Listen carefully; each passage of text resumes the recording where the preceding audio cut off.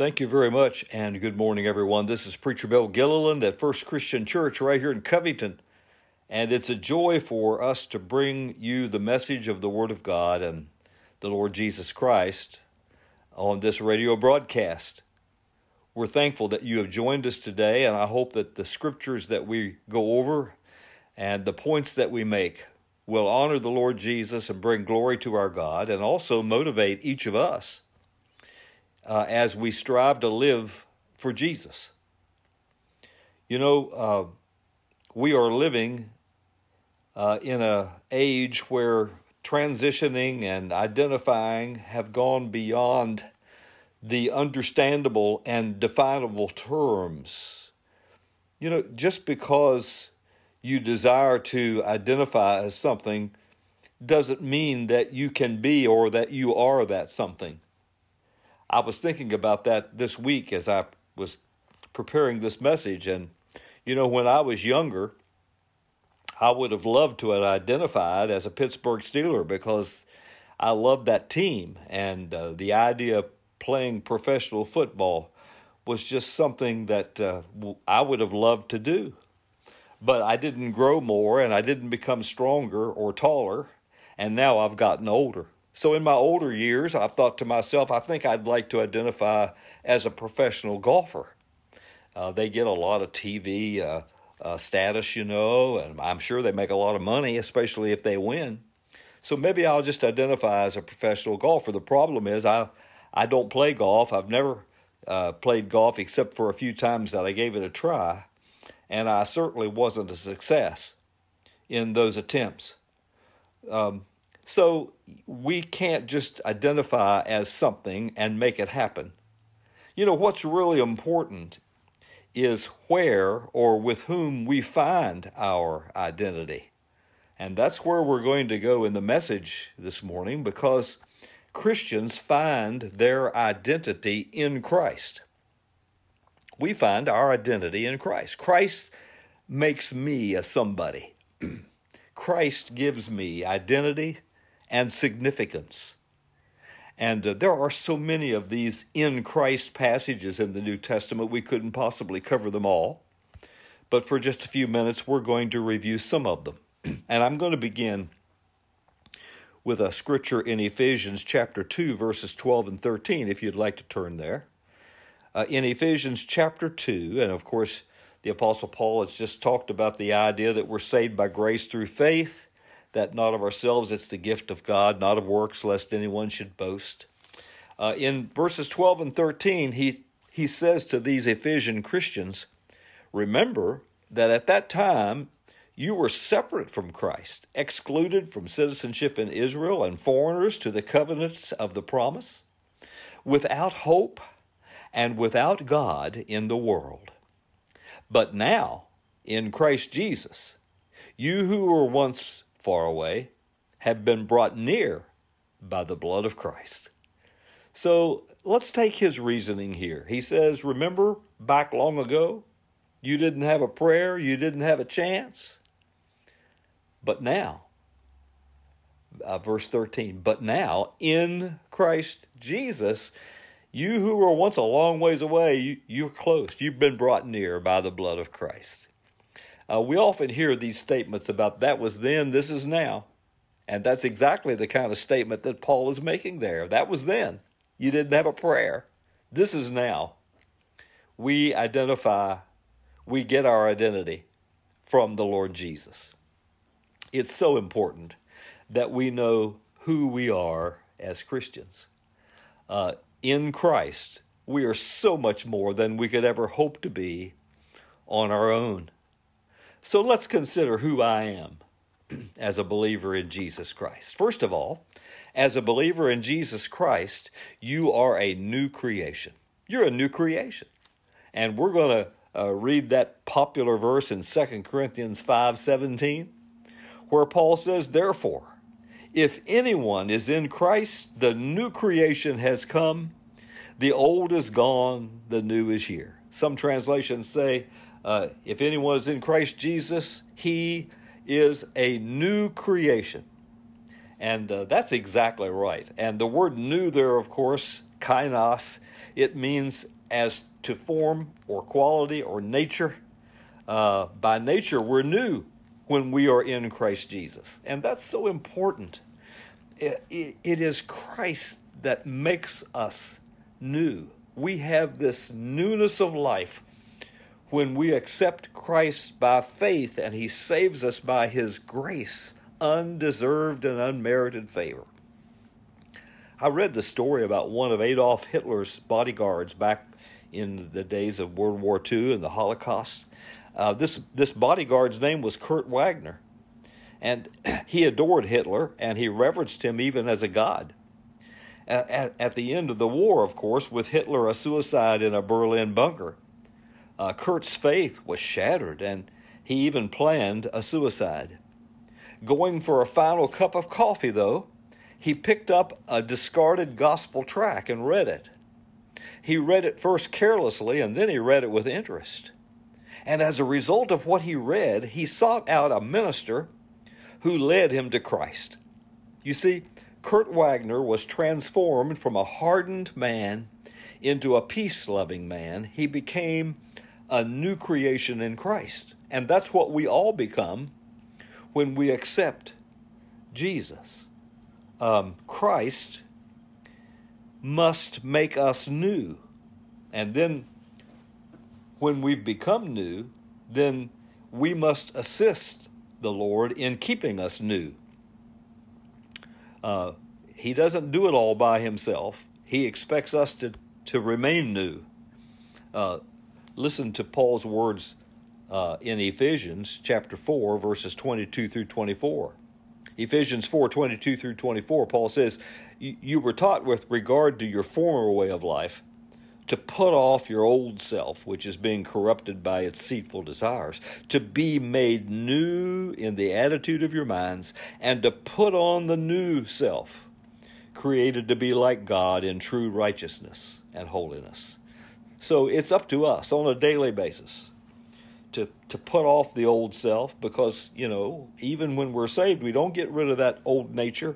Satan continues to work on us, and so there's this constant daily process of taking off the old and putting on the new that is created to be like God in true righteousness and holiness. So, as a believer in the Lord Jesus Christ, we're new creations. Here's number 2. As a believer in Jesus Christ, we're a child of God. We are children of God. In 1 John chapter 3 and verse 1, I've always loved this verse. John says, see what great love the Father has lavished on us, that we should be called children of God, and that is what we are. The reason the world does not know us is that it didn't know him. So John says, God loves us so much. He has just thrown all of this love, and he wants us to be called children of God. And the reason he wants us to be called that is because that's exactly what we are. That's how God sees us. We're his children because we're in Christ. Now, we know we're born of God.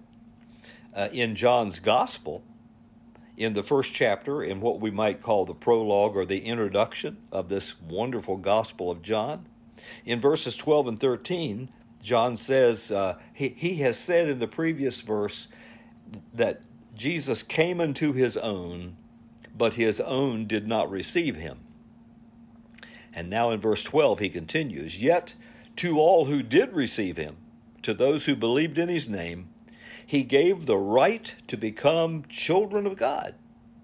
Children born not of natural descent, nor of human decision or a husband's will, but born of God. Isn't that wonderful?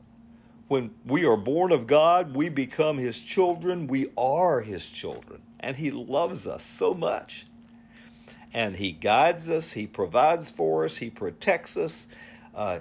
He spoils us. He forgives us. We're his children. He loves us with a fatherly love. And sometimes he disciplines us, doesn't he? Over in Hebrews chapter 12, the Hebrew writer gets into that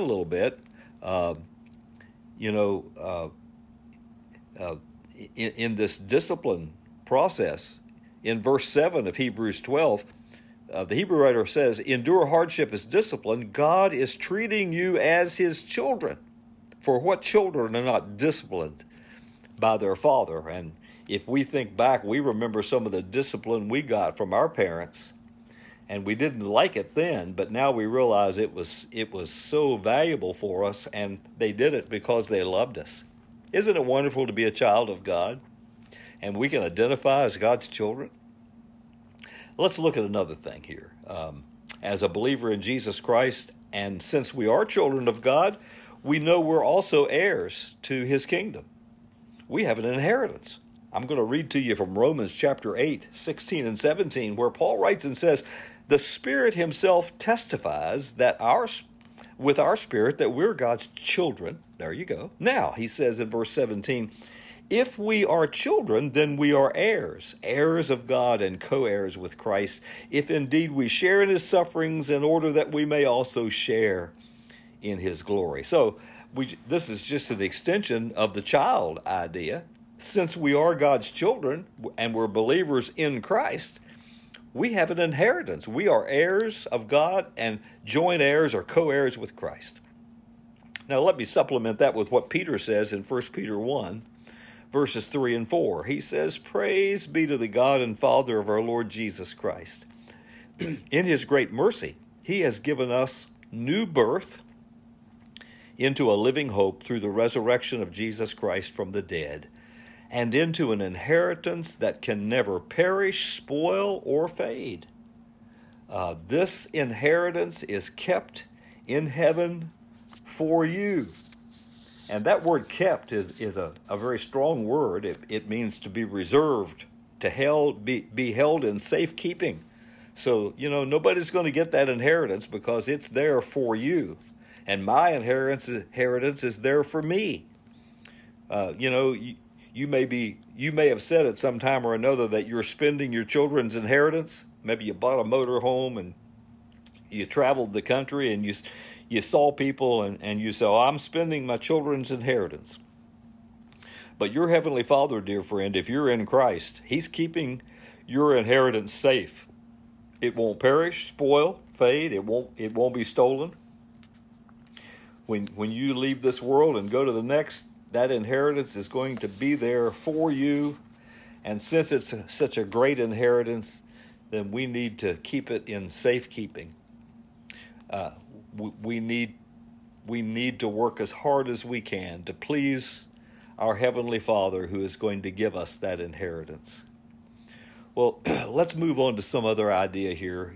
As a believer in Jesus Christ, you are a temple of God's dwelling.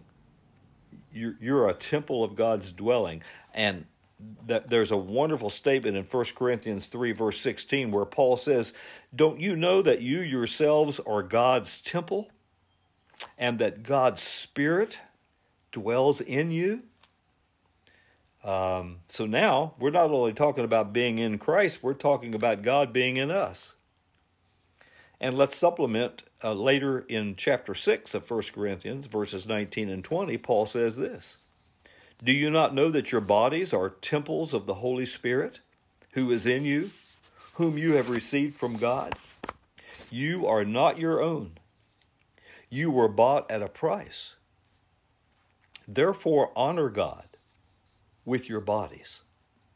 So he uses this word temple in both of those scriptures, and this word in the Greek that's translated temple, it means a shrine or a sanctuary. It's a sacred place.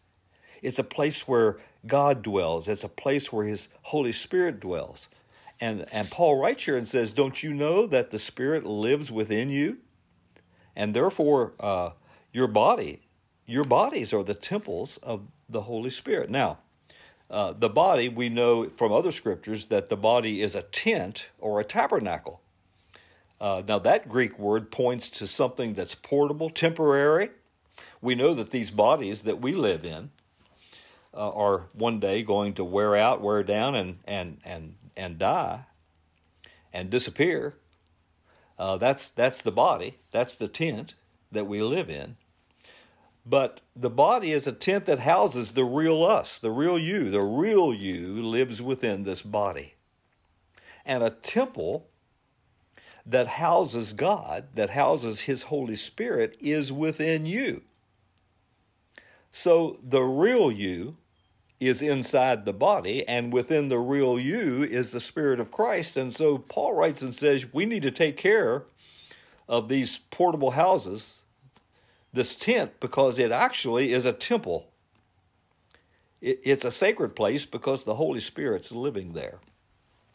Now, we don't have time to go into all the reasons why we need to take care of these bodies of ours, but I can't emphasize these two scriptures about the body enough, because, the real us lives within this portable temporary tent, and when that tent is destroyed, Paul says in 2 Corinthians 5:1, we have a house, a permanent house, not made with human hands, eternal in the heavens. But in the meantime, we're down here, and the Holy Spirit lives within us, and we live within this tent. So we need to glorify God. We need to take care of these bodies just as much as we can. Let that be a lesson for all of us today. Well, let's move on to another idea, and that is that as a believer in Jesus Christ, you're a citizen of heaven. If you're in Christ, then your citizenship is actually in heaven. Paul says that in Philippians chapter 3 and verse 20. He says, but our citizenship is in heaven, and we eagerly await a Savior from there, the Lord Jesus Christ. I guess you could say that we who live here in the United States of America, we have a dual citizenship, don't we? Our main citizenship is in heaven, but we also are citizens of this great land, the old USA. And I'm proud to be an American. But my friend, we need to be even more proud to be a citizen of heaven. And we're representing heaven down here on earth as long as we live here. The Holy Spirit identifies our heavenly citizenship. In Ephesians chapter 1, verses 13 and 14, Paul talks about that, and he says, you were marked in him with a seal, the promised Holy Spirit, who is a deposit guaranteeing our inheritance. So you may have paperwork to prove that you're a United States citizen. You have a birth certificate that you were born in America that makes you an American citizen. But if you have the Holy Spirit living within you, that makes you a heavenly citizen. A guarantee also that you're going to receive this inheritance someday. So that should be a comfort to us. And while we're on this idea of citizenship in heaven, I will just remind us that the Bible says that the dead in Christ will rise first at the second coming. And this is another one of those in Christ statements. When Jesus comes back again, according to 1 Thessalonians chapter 4, he's going to come down from heaven with a loud command, the voice of the archangel, and the trumpet call of God. And the Bible says the dead in Christ will rise first. Now, that's talking about people that have died and gone on to be with the Lord, and their bodies are buried. But when Jesus comes back, there's going to be a general resurrection of the dead, and the dead in Christ will be the first to rise. After that, we who are still alive and left will be caught up or raptured together with them in the clouds to meet the Lord in the air. And so we will be with the Lord forever. So these are wonderful statements that can cause us to identify ourselves since we're in Christ. I hope that you can say, yes, I am in Christ. I'm a child of the King. The world would like to convince us that the person who is most successful in life is the one who has amassed the most things. And that's not true, but in fact, I remember seeing a bumper sticker years ago, and it said, "He who dies with the most toys wins." Well, that's not true. And while that bumper sticker was just trying to be a little bit funny, it does sort of summarize our culture's view on life. Because we often think, our culture that we live in thinks the more you are able to get, the happier and the more content you're going to be. But in the grand scheme of things, the things of this life won't matter in the least someday. So we need to make sure that we're identifying with Christ, and that He is where our identity really is. The Encyclopedia of Illustrations for Ministers and Christian Workers includes the story or the illustration about the Roman Emperor Charlemagne, who had an interesting story surrounding his burial. This famous king asked to be entombed sitting upright on his throne. And he asked that his crown be placed on his head and his scepter in his hand. And he requested that the royal cape be draped around his shoulders and an open book be placed in his lap. And that was in AD 814 when he died, and all that happened. And nearly 200 years later, Emperor Othello determined to see if the burial request of Charlemagne had really been carried out. And he allegedly sent a team of people to the open tomb to make a report. And they found that the body, just as Charlemagne had requested, was there. Only now, nearly 2 centuries later, the scene was somewhat gruesome. The crown was tilted, the mantle moth-eaten, the body was disfigured. But open on the skeleton thighs was the book that Charlemagne had requested. It was the Bible. And one bony finger pointed to Matthew chapter 16 and verse 26, where Jesus said, "What good will it be for a man if he gains the whole world, yet forfeits his soul?" And we have often heard the phrase, "Only one life. 'Twill soon be past. Only what's done for Christ will last." So I want to ask you, as we get ready to close this sermon, who or what is the source of your identity? Who is the source of your identity? If you want to identify with somebody, where do you get your identity? Is your significance in this life tied to what you own, or is it tied to who owns you? And hopefully that's Jesus. And are you working hard for earthly status? Or are you living and working for your eternal inheritance, which has been promised to each of us by the Lord? We need to really commit ourselves to this idea. Finding my identity is in Christ. I am a new creation. I am a child of God. And since I'm a believer in Christ and a child of God, I have an inheritance. I'm an heir to the kingdom of God. As a believer in Jesus Christ, I'm a temple of God's dwelling, and the Holy Spirit is within me. And as a believer in the Lord Jesus Christ, I am a citizen of heaven. And that's where my heart is. That's where my loyalty is. Can you say that today? It's so important. I hope that you can say today that Christ has made you a somebody. Now, we might be working hard to gain a degree or to gain a mate or to join a club, but none of that is going to make you the somebody that you want to be at the end of life. Only Christ can make you that kind of a somebody. Only Christ can give you the identity that will be significant and will make you significant no matter what happens, no matter what you have to go through. The Lord wants you to be significant in Him. If you're not a Christian today, would you give that some thought? I hope the Holy Spirit maybe is working on you through this message, through all these scriptures that we've covered. Give your life to the Lord. Make sure that you are found in Christ. Make sure that you find your identity in Him. Let us pray. Thank you, Heavenly Father, for these moments that we can spend in your word about an all-important subject. You have gone out of your way. You have sacrificed to allow your Son to come into the world and to teach and to live and to die and then to be raised again.